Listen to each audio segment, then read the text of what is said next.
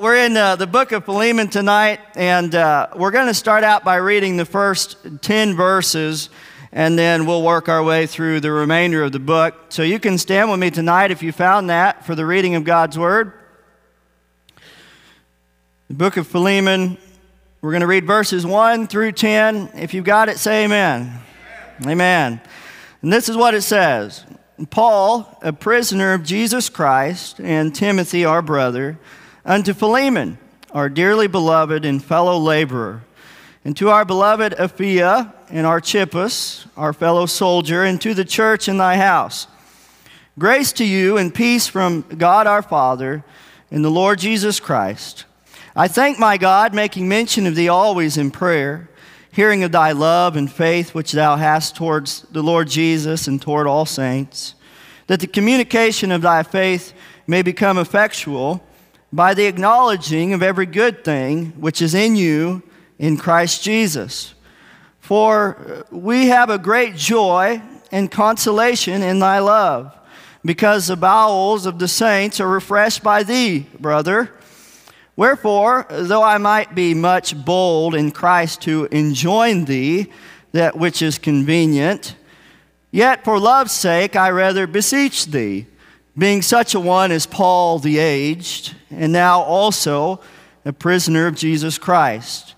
Verse 10, I beseech thee for my son Onesimus, whom I have begotten in my bonds. Look at verse 9.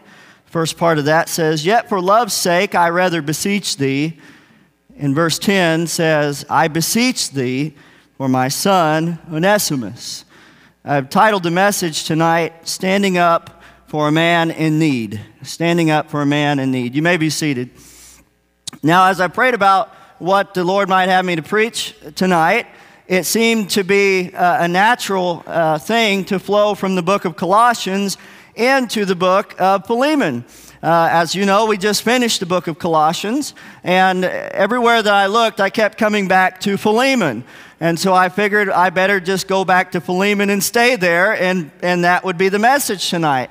It flows right together, actually, because they go hand in hand, really, because they literally went hand in hand. Both letters went to Colossae at the same time. The book of Colossians as well as this book of Philemon. Colossians was addressed to the church as a whole. Philemon is more of a personal letter. So in this short letter, it's really a wonderful story. And those of you that have read it know it is really quite a fascinating, wonderful story. It tells the story of grace and mercy and love. Really, it does. It tells a story about a man that's in need, a man that's at the bottom, a man without hope, someone that's overlooked by others, someone that was a fugitive, by the way, in bondage to his past, and he was on the run, but he's found and he's freed and he's forgiven in Christ. And the story tells us of forgiveness, really. This passage tells us of that. And it shows us the power of God to make all things new. Aren't you glad that God can make all things new? So it's a real story about a real man named Onesimus who met a real God who moved mightily in his life. Isn't that a wonderful thing when you think about that?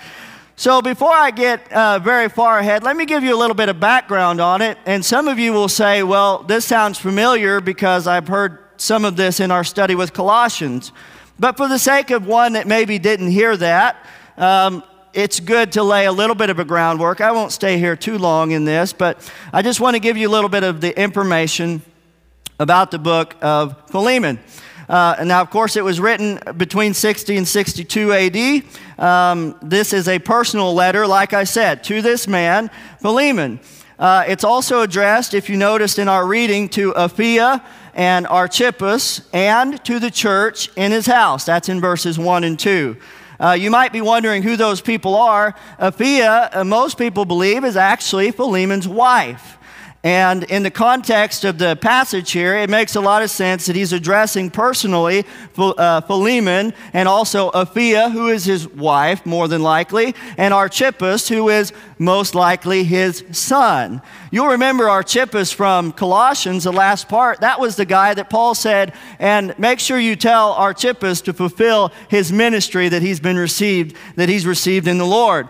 And a lot of people believe that he was filling in for Epaphras, the pastor of the Colossian church, in his absence. So many people believe that Archippus was actually fulfilling that role in the meantime. So we see that this letter is addressed to Philemon primarily, but also to his household, to his wife, to his son, and to the church there. As you know, this is one of 4 prison epistles, as they'll be referred to. Ephesians, Philippians, and Colossians are the other, and Philemon. Don't worry, it won't all be like this. We'll get to the meat of it here in just a minute. I need to give a little bit of background so you understand. So Philemon was a citizen of Colossae. That was where he lived. More than likely, he was a wealthy man, because we see that he has a church in his house. He has a house big enough to have a church meeting in it. So that ought to tell you something. And not only that, but he also has a slave, and it's a man by the name of Onesimus, which is the subject of the letter that we're going to talk about tonight. So we see that he's probably a wealthy man. He has a large house, and also he has at least one slave that we know of. So he's actively connected to the church in Colossae. In fact, they're meeting in his home, and so he's probably a prominent person within the city, the surrounding area, and amongst the people there. Now, again, this is also important to note. As you recall, Ephesus is about 75 to 120 miles away from Colossae. And Paul, the apostle, had set up a place of ministry there over in Acts chapter 19, if you recall. For 2 years, he preached in the school of Tyrannus. You remember that he was preaching there. And this would be about 10 years prior to the date of this letter, if my understanding is correct in that. So, what was happening during that time, because the Bible says in Acts 19:10, you don't have to go there, but it says, all they which dwelt in Asia heard the word of the Lord Jesus, both Jews and Greeks. So people were coming to the school of Tyrannus, hearing the gospel being preached, hearing the word of God as Paul is preaching it, and then people were going from there, going back home, and they were telling others about what Christ had done in their life, and so the gospel was being spread that way throughout all of Asia. Now, why does that matter? Is because there's 2 people that we believe is most likely came there during that time and was saved. One of them would be Philemon and Epaphras. I'm not going to spend a whole lot of time on Epaphras, but Philemon was likely one of those people who was saved during that time in Ephesus. According to verse 19 of Philemon, Paul indicates that Philemon was likely one of his very own, the product of his personal ministry. Philemon was one of Paul's converts. Well, we know from the book of Colossians that Paul had never been to Colossae. He had never been there. He had simply heard about that church. Chapter 2 of Colossians, if you remember, says that they never even seen his face.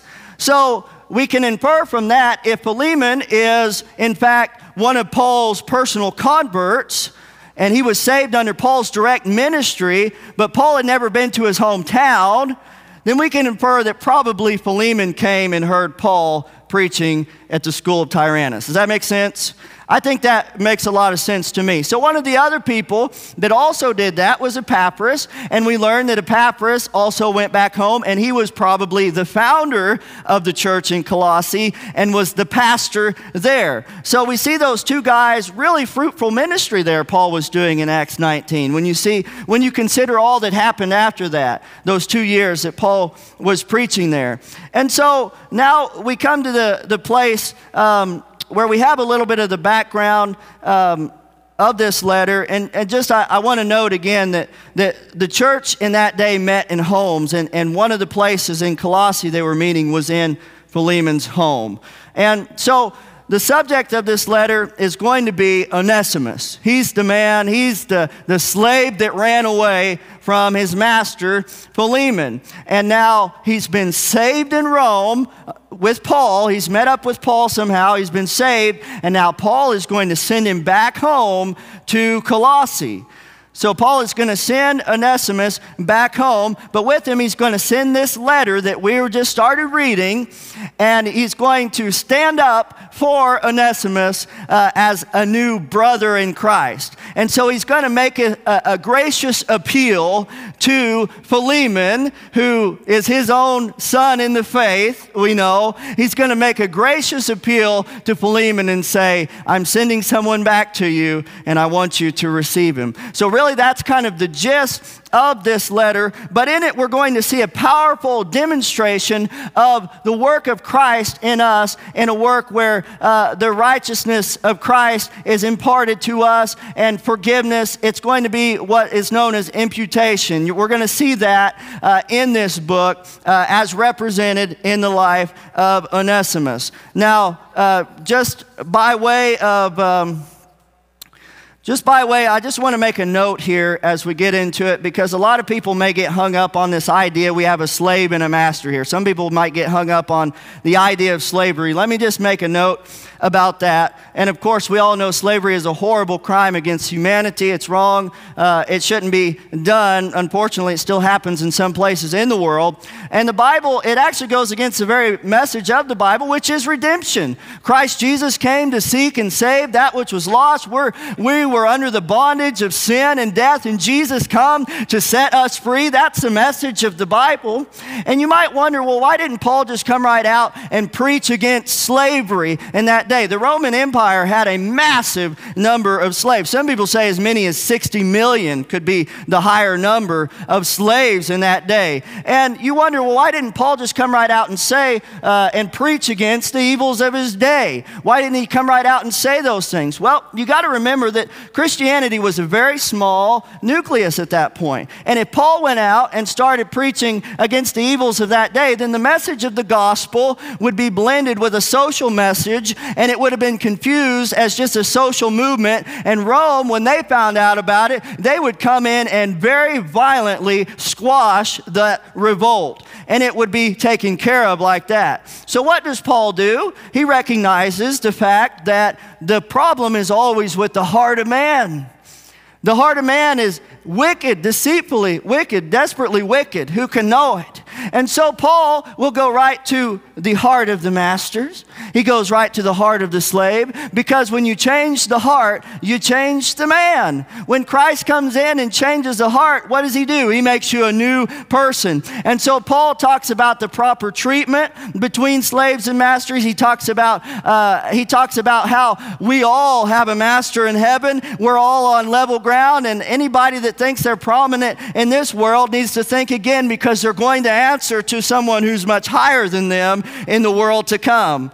And so this is a groundwork that's laid, and you'll find that the groundwork that Paul lays in changing hearts one heart at a time is the groundwork that was necessary to slowly dismantle that over time. You'll find the abolitionists later on in the later centuries, what was the moral catalyst that stirred them to abolish slavery even in the more recent years? It was the Bible teaching them that your slave is your brother. We're to receive our brother as equals in Christ. All men are created equal in the eyes of God. You remember that it was Paul that said in Galatians 3:28, there's neither Jew nor Greek, there's neither bond nor free, there's neither male nor female, for you are all one in Christ Jesus. Today the message is still the same, by the way. A political movement, a political leader will never make the change in the nation. It's going to take hearts being changed with the power of the gospel. And that's why Paul preached Christ crucified. He preached the power of the gospel, which is able to change the heart and bring the true change that's needed in the world. Amen. So we're going to look at this letter. And as we get into it, we know that Onesimus is Philemon's runaway slave. But now we're going to find out he's more than that. He's a brother in Christ. Onesimus is a brother in Christ, and he's going to speak to the heart of these two, really. Paul is going to speak to Onesimus. He's also speaking to Philemon. So let's look at verses 1 through 3. This is Paul's greeting. He says, Paul, a prisoner of Jesus Christ, and Timothy our brother, unto Philemon, our dearly beloved and fellow laborer, and to our beloved Apphia and Archippus, our fellow soldier, and to the church in thy house, grace to you and peace from God our Father and the Lord Jesus Christ. Notice the first statement that he makes is, Paul, a prisoner of Jesus Christ. Now you might say, well, Paul was a prisoner of Rome. Well, Paul would beg to differ. Paul says, I am a prisoner of Jesus Christ. Why would he say that? Well, because he recognized that God was working his purpose in him wherever he was. If he was in a Roman prison, or if he was out on the street preaching the gospel, if he was in the school of Tyrannus, Paul knew that, you know what? Jesus Christ is Lord, and I am a prisoner in this cell, not of Rome, even though they think that I am, but I am a prisoner of Jesus Christ for the sake of the gospel. And something else to be noted about this introduction is that he doesn't use his credentials as an apostle. Normally he says, Paul, an apostle of Jesus Christ by the will of God, something to that effect. But in this he doesn't. He says, Paul, a prisoner of Jesus Christ. And the reason being is that this is a personal letter. This is something that he's writing to a friend, to a brother in Christ, a personal letter to someone who knows who he is, who knows what his credentials are. Paul's not trying to defend something or trying to prove something to him. This is his brother. He's writing a gentle letter to his brother about his friend Onesimus. So he doesn't come out and say, Paul, the apostle of Jesus Christ. He just says, Paul, a prisoner of Jesus Christ. He's writing to his friend. And he says, unto Philemon, our dearly beloved fellow laborer. And so I want you to notice that, and I've said it already, that the letter is primarily addressed to Philemon, but he's also addressing it to his household and to the church in his house. Why is that necessary? Because his household and the church in his house is going to know what went on with Philemon and Onesimus.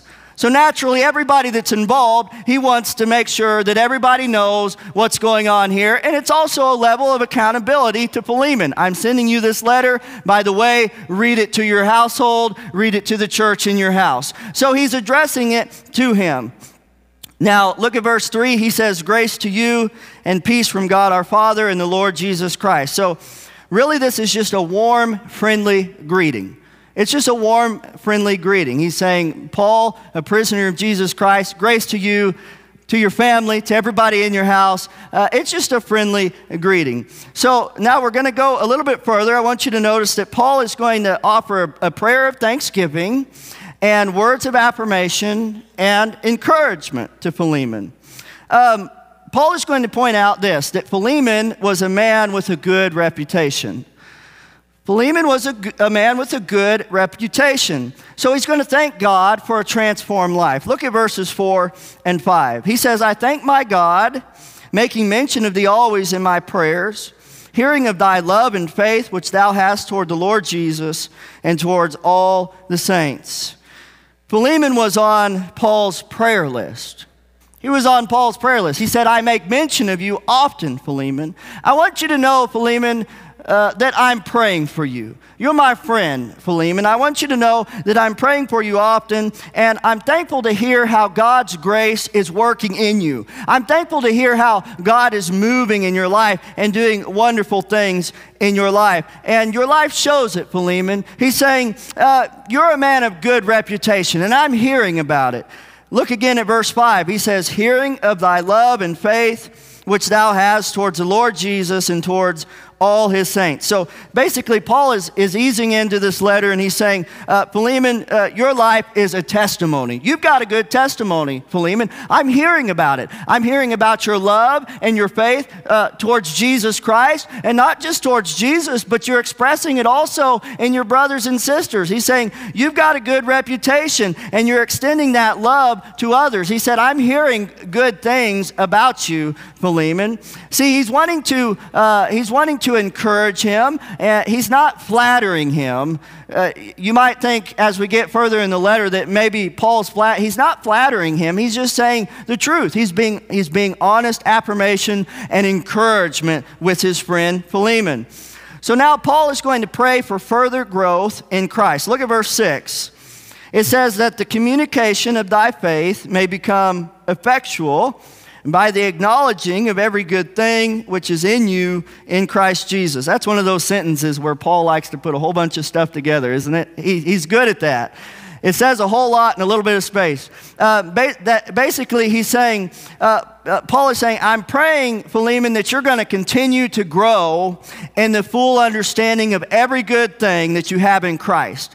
He said, I want you to continue. You're a man of good reputation. I want you to continue to grow in these things. I want you to continue to have a better understanding of Christ. I want you to continue to understand those things and everything that means to you in your life, Philemon. I want that to continue to happen in your life. And he's saying the result of that is going to be that the communication of your faith, that is the fellowship and sharing of your faith with your brothers and sisters, it's going to become more effectual or powerful.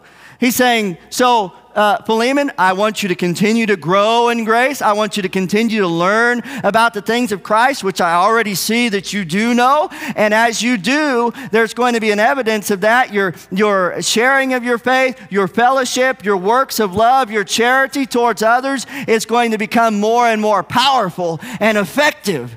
He's saying, that's what I'm praying for you, Philemon. And I can already see that God's doing that in your life, Philemon. See, he had a testimony, is what Paul's getting at. Paul is saying, Philemon, you have a testimony, and I've heard about it. He's saying, Philemon, God is working in you, and it is evident in your life.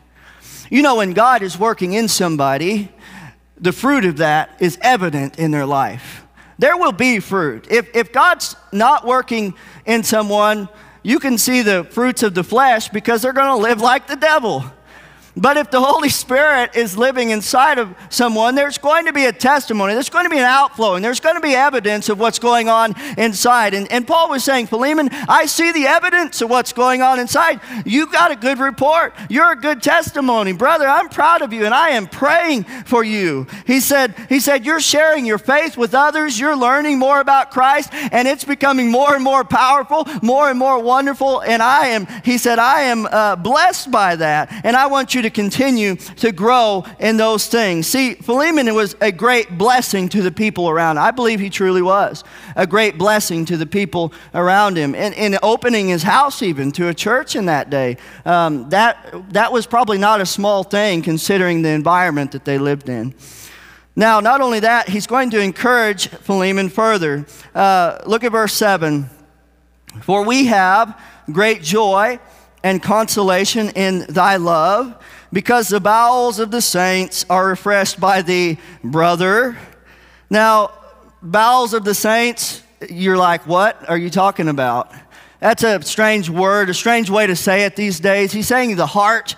He's saying the very depths of your emotions, the very depths of your soul. Have you ever laughed so hard? Have you ever laughed so hard that you grabbed your side because it hurt? I mean, you're just laughing. You don't grab your head and you know, if you're laughing, you grab, what do? You grab the depths, you're down here, you're laughing so hard. And that's what he's saying, the very depths of your emotion. That's how in that day they looked at it. This is the very depths, the heart of somebody, the very depths of your heart. That's what he's talking about when he says there. He says, Paul, I want you to be encouraged because the work you're doing is making a difference in the lives of people around you. He's saying, I'm hearing how you love Jesus and how you love others, and you're refreshing them. He says, Philemon, you're bringing us joy. Philemon, you are comforting us here in this prison over in Rome. Philemon, you are doing wonderful things. You're comforting us by the way that you're treating God's people, by the way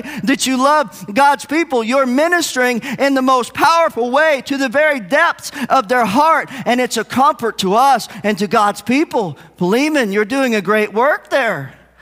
Can you see how Paul is ministering to him? He's encouraging him. Now, Philemon has to be wondering to a certain extent, why am I getting this letter?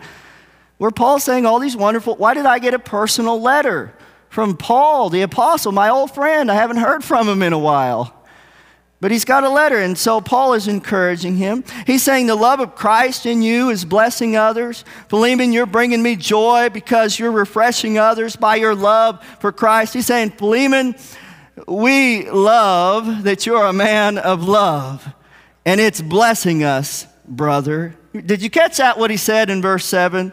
He said, the bowels of the saints are refreshed by the brother. He's making an appeal. He's easing into something because he's got something that he needs to talk to Philemon about. So he's easing into this, and he's not flattering, but he's saying real encouraging things. I'm praying for you. I do pray for you. I love you, brother. You're doing wonderful things, brother. You are a good friend, brother. Brother. Look at verse 8 and 9. See, Paul is going to intercede for Onesimus. Paul is going to plead for Philemon to act in accordance with his reputation. So first of all, Paul establishes, Philemon, you have a wonderful reputation. And by the way, since you do, I have something I need to talk to you about. And I want you to live up to the reputation that I know you do have, by the way. And so he's easing into this. And so Paul does something interesting here. He chooses to make a plea instead of a command. He's going to make a plea instead of a command. Look at verses 8 and 9. He says, wherefore, though I might be much bold in Christ to enjoin thee or command you that which is convenient or proper, or but he says, yet for love's sake, I rather beseech thee. Being such a one as Paul the aged, now also a prisoner of Jesus Christ. So Paul doesn't come out and assert his apostolic authority. He doesn't say, I am Paul the apostle and you had better do what I tell you to do, brother. No. He makes an appeal. He doesn't even say his credentials at the start of this letter. He just says, Paul, a prisoner of Jesus Christ. And so he's going to make an appeal to him. He's not going to command him. I mean, as an apostle of Jesus Christ with the care of all the churches and having been given that kind of authority, Paul could have commanded and said, this is the right thing to do. Philemon, you need to do this. I'm commanding you. But no, he says, this is my brother in Christ. This is one of my own children in the faith, so to speak. And so rather than command him, because I know he's a man of love, because I know that he loves Christ and he wants to do the right thing, I'm going to make an appeal to him on the basis of love and as a brother in Christ. I'm going to come down to the same level, though we are on the same level. But he said, I'm not going to assert the office that I have as an apostle. I'm coming down as brother to brother and say, we have another brother that I would like for you to be very kind to. That's what Paul is going to do. And so he's easing into it. He's going to make his appeal on the basis of three things. Maybe you caught him in these verses. Number one, for love's sake. Number two, as Paul the aged. And number three, as a prisoner of Jesus Christ. So he says, I'm appealing to you, Philemon. I have something I need to ask you about. I have something I need to talk to you about. I want you to live up to the character that I know you possess and to the reputation that I know that you have. And he says, for love's sake, Philemon, because you're a man of love. I know you're a man of love, Philemon. I know you are, and for the sake of love, I have a favor to ask of you, Philemon. I have a favor. What do you say, brother? After all, I'm an old man now. Did you catch that? Look at verse 9, about halfway through it. Being such a one as Paul the aged. Philemon, I'm an old man now. At the time, Paul was about 60 years old, they're assuming, about 60 years old. But he was way older than that because of the life that he had been living, really. I mean, he had been through a lot. He had been through a lot of stuff, and it took a toll on his body. So no doubt, when he said Paul the aged, he probably looked every bit of whatever age he told you. Plus some, because of the life that he lived. So he said, Philemon, on the basis of love, And I'm an old man now. You know, I've had a long life. I've been through a lot of things. And not only that, as a prisoner of Jesus Christ, I can't come to where you are. After all, I'm in the bonds here in jail for the sake of the gospel. I can't come to where you are, Philemon, but for love's sake, as an old brother and fellow servant in Christ, I got a favor to ask of you, Philemon. Can you see how he's really easing into this? Paul is really, he's just kind of slowly easing into it. He's not flattering him. He's not doing anything like that, but he's making an appeal on the basis of love. He's going to appeal on the basis of love, so he wants to stir up the emotions. This is his friend. He wants to stir these things up and make this appeal on the basis of love. And now Paul reveals the subject of the letter. Verse 10, I beseech thee for my son, Onesimus, whom I have begotten in my bonds. Now, I understand that in the original Greek of this, the name Onesimus appears at the end of the sentence. And that's probably on purpose, because Paul is easing into this. He's obviously easing into it. And so it might have read something like this: I beseech thee for my son, whom I have begotten in my bonds, Onesimus. Onesimus? Can you imagine Philemon reading this letter? Onesimus? You mean my runaway slave that robbed me and took off to who knows where? And that's the guy you're talking about? Could you see Philemon reading this letter? You have to imagine that there's probably a certain amount of emotion that was attached to that name. Have you ever had somebody that's just really done you wrong? Maybe they stole from something from you, or they really just did something terrible to you. And when somebody mentioned their name for a while, woo, it was like nails on a chalkboard, wasn't it?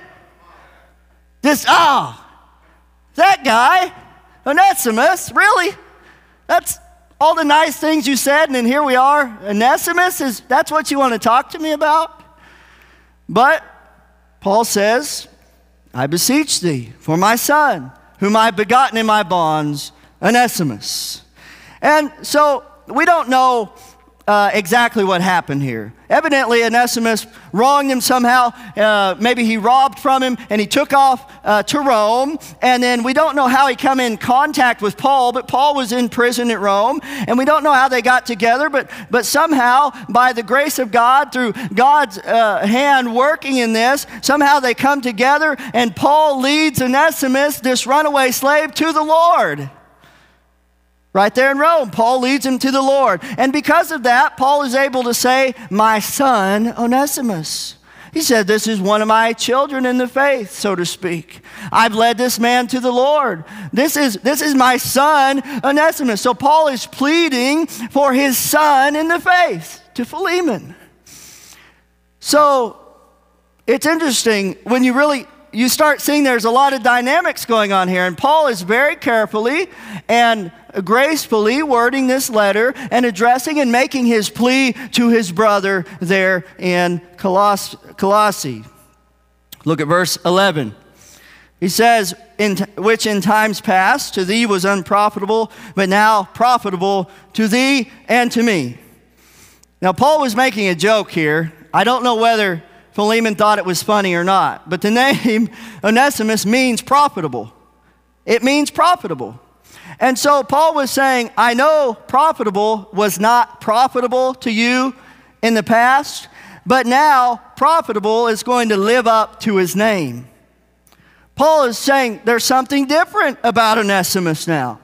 Profitable, who ran off and robbed from you or did whatever he did to you and he stole from you and he ran off, and he wasn't profitable to you back then, but now he is. He says Onesimus has become a Christian. Onesimus has become saved. He is now a different man. And now perhaps Onesimus is there while Paul is in jail, and Onesimus is ministering to Paul in his needs, whatever he needs, helping him out, blessing him, being an encouragement to him. And Paul says, well, he sure is profitable to me. He sure is being a blessing to me. And maybe he says, by the way, think about it like this, Philemon. He says, you love me, and now Onesimus is ministering to my needs. So now Onesimus is not only profitable to me, but to you. You want my needs met? Onesimus is meeting my needs. So now not only is he profitable to me, but he's actually being profitable to you. He's doing something you want him to do, isn't he? Isn't that amazing how Paul is bringing this out? So look at verse 12. He says, whom I have sent again, thou therefore receive him. That is mine own bowels, or that is my own heart. Paul is pleading with Philemon. He says, I'm sending my son home to you. He says, I'm sending my son in the faith home to you. I'm sending you my heart. I'm sending you my heart, Philemon. Onesimus, I'm sending him to you. I know he's messed up in the past. I know that he's done wrong. I know that he's done these things, but he's a different man now. And he says, so I appeal to you on the grounds of love, brother, because you're a man of love, because you're a man of the Lord. I appeal to you on the basis of love. I'm an old man, Philemon. I'm an old man. Could you please just honor this wish? This is my son and your brother. He's been born again. I'm sending my heart to you. Could you please maybe do me a favor here, Philemon? Isn't that amazing? Are you with me? So Paul, in the process of this, discovers something though about Onesimus. Onesimus had to go home. So we're talking about this communication between Philemon and Paul, but now let's take a break and just for a moment, let's look at Onesimus' side of things, because Onesimus had to go home. He did. Paul was going to send him home. Now, the reason being is that Onesimus had some unfinished business to deal with. He had some unfinished business. See, Onesimus was a new man. He's been born again. But Paul discovered that this new convert had some unfinished business that he was going to have to deal with. Onesimus was a runaway slave. He was a fugitive. He had broken Roman law. He had done wrong. He wronged his master. Perhaps he robbed from his master. And perhaps when Paul and Onesimus are having this conversation, it might have come as a surprise to him when maybe Paul said, well, who is your master that you ran away from? And he says, a guy named Philemon over in Colossae. And Paul says, oh, Philemon in Colossae? I know that guy. And Onesimus is probably thinking, how on earth do you know that guy? This is 1,300 miles away from here. It's a small world. But Paul says, I know that guy. He's one of mine. He was saved under my ministry. But that means maybe we need to do some reconciliation here, Onesimus. Maybe we need to resolve some issues. See, now I see that you've been saved and you've been transformed, but you have some unfinished business you got to deal with, Onesimus. You've got to go home. Onesimus had to face his past. There's a difference between facing your past and wallowing in your past. When your past has been forgiven, leave it where it lies and forget it and press on. But from time to time, the Lord may call you to reconcile a difference of something in your past. As a believer, God may bring something back and say, you know what? This happened years ago, but you're a believer. Maybe they're a believer now. For the sake of your testimony, you need to go back and resolve some unfinished business. And when Paul learned about this, he said, Onesimus, you've got something that you need to do. You've got some unfinished business. You've got an ugly past. And if it's left unresolved, it's going to hinder you the rest of your life. How are you going to move forward in the things of God? How are you going to enjoy your new life that you have in Christ as long as this is hanging over your head? Onesimus, you've got to go back and deal with this. Can you see that? Paul is talking to Onesimus. He's saying, you've got to go back. You're a fugitive. And Paul is saying, I want you, Onesimus, my son, to be totally free, clear conscious, where you can move on and you can enjoy the blessings of God. You can enjoy the things of God. See, the reality of Onesimus' present didn't remove his responsibility to reconcile the past. Let me say that again. The reality of Onesimus' present did not remove his responsibility to reconcile the past. Onesimus had to make things right. And Paul was saying, for your sake, so you can enjoy freedom for real, you're going to have to do this. Now, Onesimus probably said, Paul, are you kidding me? Do you have any idea what that means in Rome? Do you have any idea what that means, the consequences that I'm going to face under Roman law? You know, the slaves, they don't have any right, and their masters can kill them at any point, and it doesn't matter, and they don't face any kind of legal ramifications for it. If they just decide they don't like you, they just kill you. You don't have any idea what you're asking me to do, to go back and to face this? At the very least, they're going to take a metal iron that's in the shape of an F, and they're going to heat it up in the fire, and they're going to smash it against my forehead and brand me down to my skull with the letter F that says that I'm a fugitive. That's at the very least. Paul, do you have any idea what you're asking me to do? And Paul says, I understand. I understand what I'm asking you to do, but I love you, Onesimus. And I know that God has wonderful things for you, Onesimus. And I know that if you're ever going to be free, you're going to have to settle some old accounts. If you're ever going to enjoy the blessings of your new life, Onesimus, you have to go home and settle some old accounts. But let me tell you what. I happen to know the man you have to settle the account with. And you're not going to go alone, Onesimus. I'm going to send a letter with you. You're not going to go alone, Onesimus. Yeah, it's a scary thing to do, but let me tell you, you're not going to go by yourself, because I'm going to go with you in the form of a letter that's going to say everything you need it to say. Onesimus, trust me on this. It's got to be done. Let me say this. If God asks you to make things right, He'll also go before you and make things ready. If God asks you to go and make things right, He'll go before you and make things ready. I think of Moses when he fled to the backside of the wilderness after he killed the Egyptian and hid him in the sand, and for 40 years he's back there. And then God decides that you're going back to Egypt, Moses. You're going to lead my people out of bondage. One of the things that He said when Moses was getting ready to go back, He said, all of those that sought your life are dead. And in that statement, God was saying, Moses, the thing that you've been scared of all these years, 40 years, hiding in the desert, every time you hear a chariot wheel, are they coming to kill me for revenge? God says to Moses, everyone that sought your life is dead. Moses, I went before you to make things ready so you can make things right. When Jesus came before we ever existed, what did He do when He went to the cross? He came before us to make things ready. So when the day comes, we can make things right with God. That's what He's saying.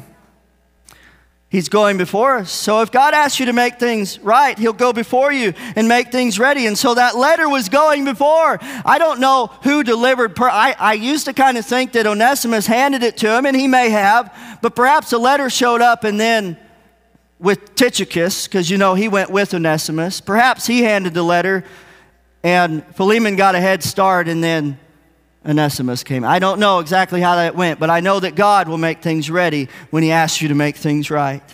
And Paul says, I'm going to stand up for you, Onesimus. So Paul makes a personal plea for Onesimus. Look again at verses 10 through 12. He says, I beseech thee for my son, Onesimus, whom I begotten in my bonds, which in times past was to thee unprofitable, but now profitable to thee and to me, whom I have sent again. Thou therefore receive him, that is my own bowels. Can you hear the heart of Paul? He's saying, my son is coming to you, Philemon, my son whom I love. Read my letter, read what I've written about him. My son is coming to you. He says, Philemon, receive him. This is my very heart. I appeal to you on the basis of love. I appeal to you, brother. This is your brother coming to you. Please receive him, Philemon.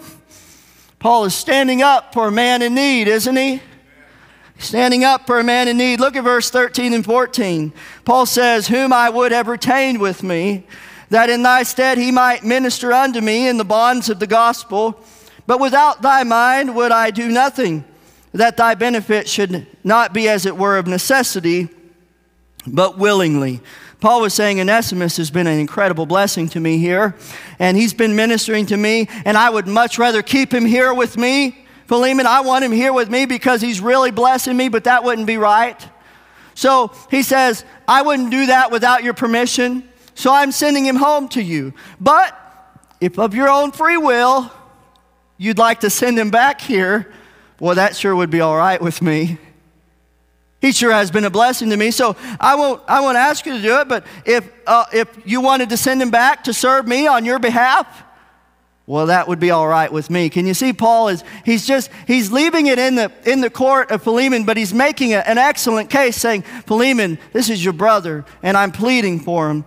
And so then Paul mentions that God is working in all of this. God is working in all of this. Verses 15 and 16. For perhaps he therefore departed for a season, that you should receive him forever, not as a servant, but above a servant, a brother beloved, especially to me. But how much more unto thee, both in the flesh and in the Lord. Philemon, perhaps this is why all this happened. Philemon, perhaps God was working in all this. Philemon, perhaps God had his hand in all this, how he brought all this together, how your runaway slave all the way from there ends up here with me, and he comes to the Lord, and you also happen to be one of my own converts, and perhaps the hand of God is in all this. Yeah, he caused you trouble for a season. For a while, he ran away. For a while, you lost a slave here, but Philemon, you lost a slave just for a season. Perhaps you have now gained a brother forever. That's what he's saying. The hand of God is working. And Philemon says, Philemon, perhaps God's purpose has been served actually in this. This is God's plan, perhaps. So he says, Philemon, I want you to receive him. Really, he's asking, Philemon, I want you to pardon him. I want you to receive him, not as a servant, but more than that. I want you to receive him as a brother in Christ. He's pleading with him. Philemon, will you do this? Release him as a slave and receive him as a brother beloved. Wow. And so Paul makes his final plea for Onesimus. This is true intercession.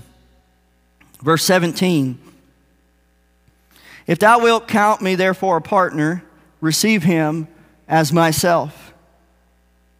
See, this is true intercession. He says, since you count me as a partner, as a brother, I want you to receive Onesimus the same way that you would receive me. Philemon, if I walk through that door, the way that you would treat me, that's how I want you to treat Onesimus when he shows up. If you count me, if you count us being on the same team as brothers in Christ, when he shows up, you treat him just exactly the way that you would treat me. If you've got a guest room that you was going to put me in, you better take Onesimus and put him up in the guest room. If you think that I'm something, boy, you better treat Onesimus like he's something. Not only that, he says in verse 18, if he has wronged thee or owes thee aught, put that on my account.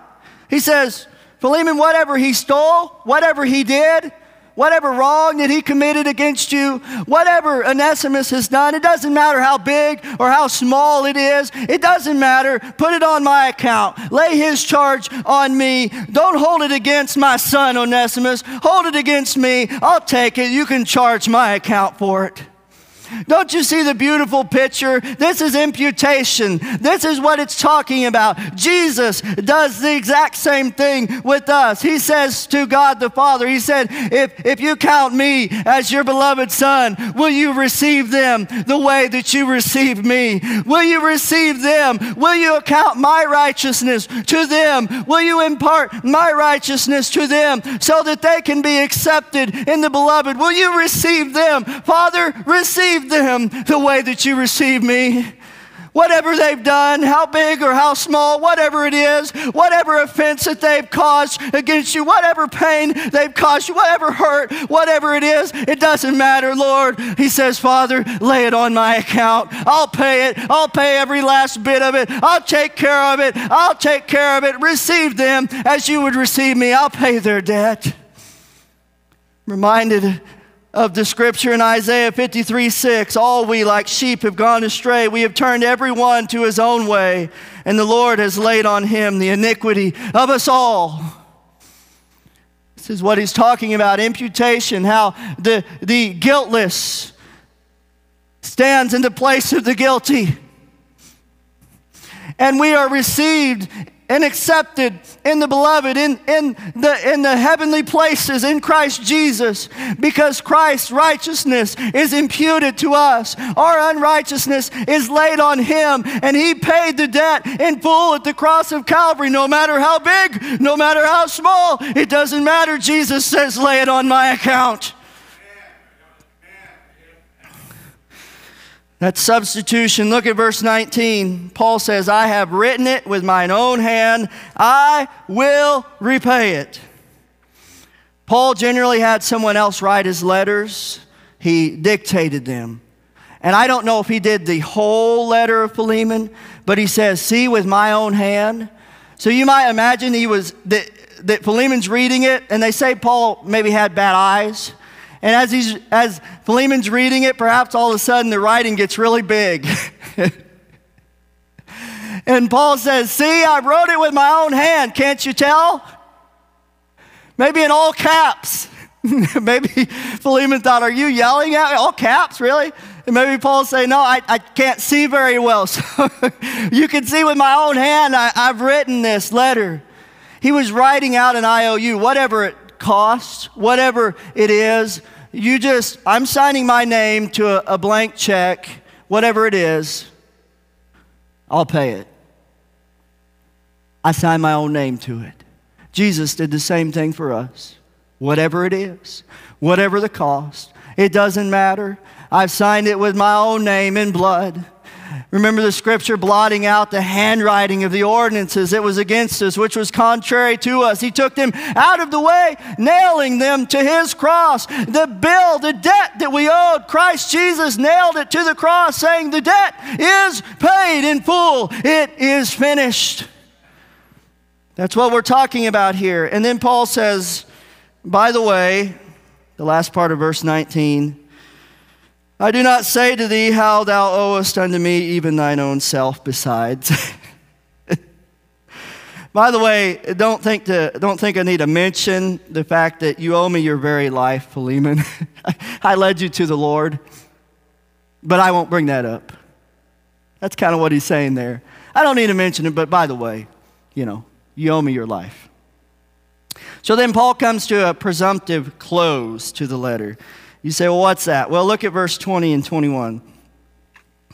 Yea, brother, let me have joy in thee in the Lord. Refresh my bowels in the Lord. Refresh my heart, having confidence in thy obedience. I wrote unto thee, knowing that thou wilt also do more than I say. Don, when the salesman comes to the door and he's showing the knives and he's showing how wonderful they are, he doesn't say, so are you going to buy one of these? He says, how many of each color can I mark you down for? That's what Paul's doing here. He's saying, Philemon, I know that you'll do everything I said and more. So we're past the point of whether you're going to do it or not. I know that part's a given, and you're going to do more than that. That's what he's saying. And I believe that Philemon did exactly that. I believe that what Paul is describing and asking, I believe that he absolutely did exactly what Paul was asking. I believe that he did every bit of it, because there probably would have been another letter that followed up if he didn't, that said, okay, now I am commanding you. I don't know, but I trust that he did all those things. And so he gives a closing note of accountability, and that is verses 22 through 24. But withal prepare me also a lodging, For I trust that through your prayers I shall be given unto you. He says, I'm planning to come visit you if I can. If I get out of here, get a place ready for me. You know, maybe in the meantime, Onesimus can stay in the place you make for me. That might be a good idea. Prepare a place for me. And then he says in verse 23, there salute thee Epaphras, my fellow prisoner in Christ Jesus, Marcus, Aristarchus, Demas, Lucas, my fellow laborers. Philemon, prepare a place for me. If the Lord will, I'm coming to see you. And by the way, your pastor Epaphras says hi, and also Mark and Aristarchus and Luke. You know Dr. Luke. They all say hi, and they know you'll do the right thing too. And Demas. Yeah, he hadn't forsaken him yet. Thank you. He's saying all these guys, they understand what's going on, and they know you'll do the right thing too. It was a closing of accountability, saying, Philemon, I know you'll do it. I didn't command you, but I know you're going to do these things. Verse 25, the grace of our Lord Jesus Christ be with your spirit. Amen. So I believe that Philemon did all those things. I believe he absolutely did. And you know, there's an early church martyr by the name of Ignatius. And he says in 110 AD, there was a bishop at the church of Ephesus, and his name was Onesimus. And probably the same Onesimus. He was a replacement of Timothy. He would have been about, if he was in his 20s at the time of this letter, he would have been about 70 years old in 110 AD. So it's very possible that our friend Onesimus turned out pretty good. What a power that is, just a simple note to a friend, appealing in brotherly love. What a difference that made, didn't it? Martin Luther once said, we are all Onesimus. I think he said Onesimi, which that must be the plural form of that. Like fungus, fungi, Onesimus, Onesimi. I don't know if that's the right way to say it, but we are all Onesimus, is what we really are. Jesus came to seek and save the lost, didn't he? He came and found us in this world. We were alienated from God. We had broken the laws of God. And so Jesus came for us, and in the same way as God will go and prepare the way before to make things ready, to make things right, the Word became flesh and dwelt among us. Just like a writing went over there to Philemon, the Word, God sent His Word, the Word made flesh, and came and died on the cross to make things ready. So then when we needed to make things right, we could go to Calvary and make things right. And the same letter, the same word, the same man that made things ready to make things right is the one that intercedes for us at the right hand of the Father. It's the same one that makes the defense for us at the hand of God. And He says, if you count me a friend, then accept them. If you count me as your beloved Son, then count them also. Impute my righteousness to them. I paid their debt, whatever the cost was. I've settled it. I paid it in full. Father, I trust that you are satisfied with the work that has been done. I trust that you are completely satisfied with the work that has been done. So, Father, I know that on my account, not on their account, but because of what I have done, that you will receive them as sons, beloved sons and daughters, and so much more. Hallelujah. Chris, you can go ahead and come up and bring a song tonight. For Christ's sake, the Father receives us because His righteousness on the cross, paying our debt, is imputed to us. We are clothed in the righteousness of Christ. And He's not a dead God, He's alive. Jesus is alive. Hebrews 7:25 says, wherefore He is able to save them to the uttermost that come unto God by Him, seeing He ever liveth to make intercession for them. Paul sent the letter which made the way that Onesimus could be made right. And the Word became flesh and made the way so that we could come to God and be made right. Isn't that a beautiful thing?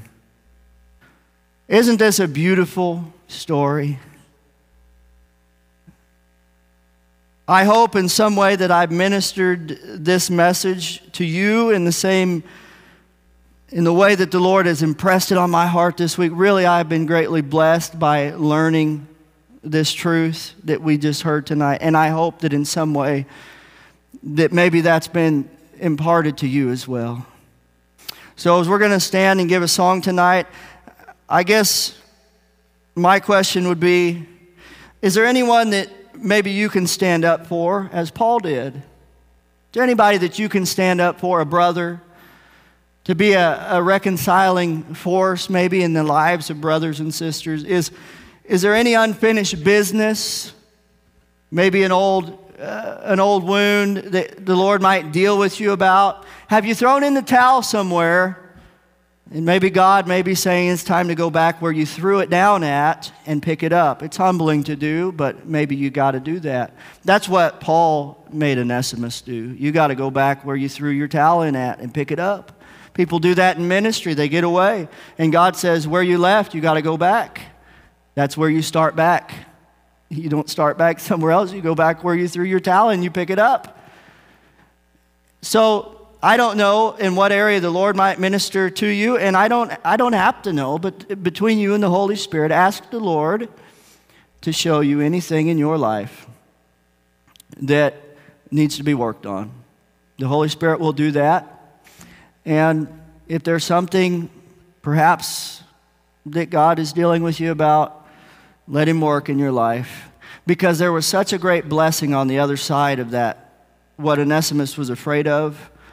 Think of the great freedom, the great joy, and the life well lived after it was resolved.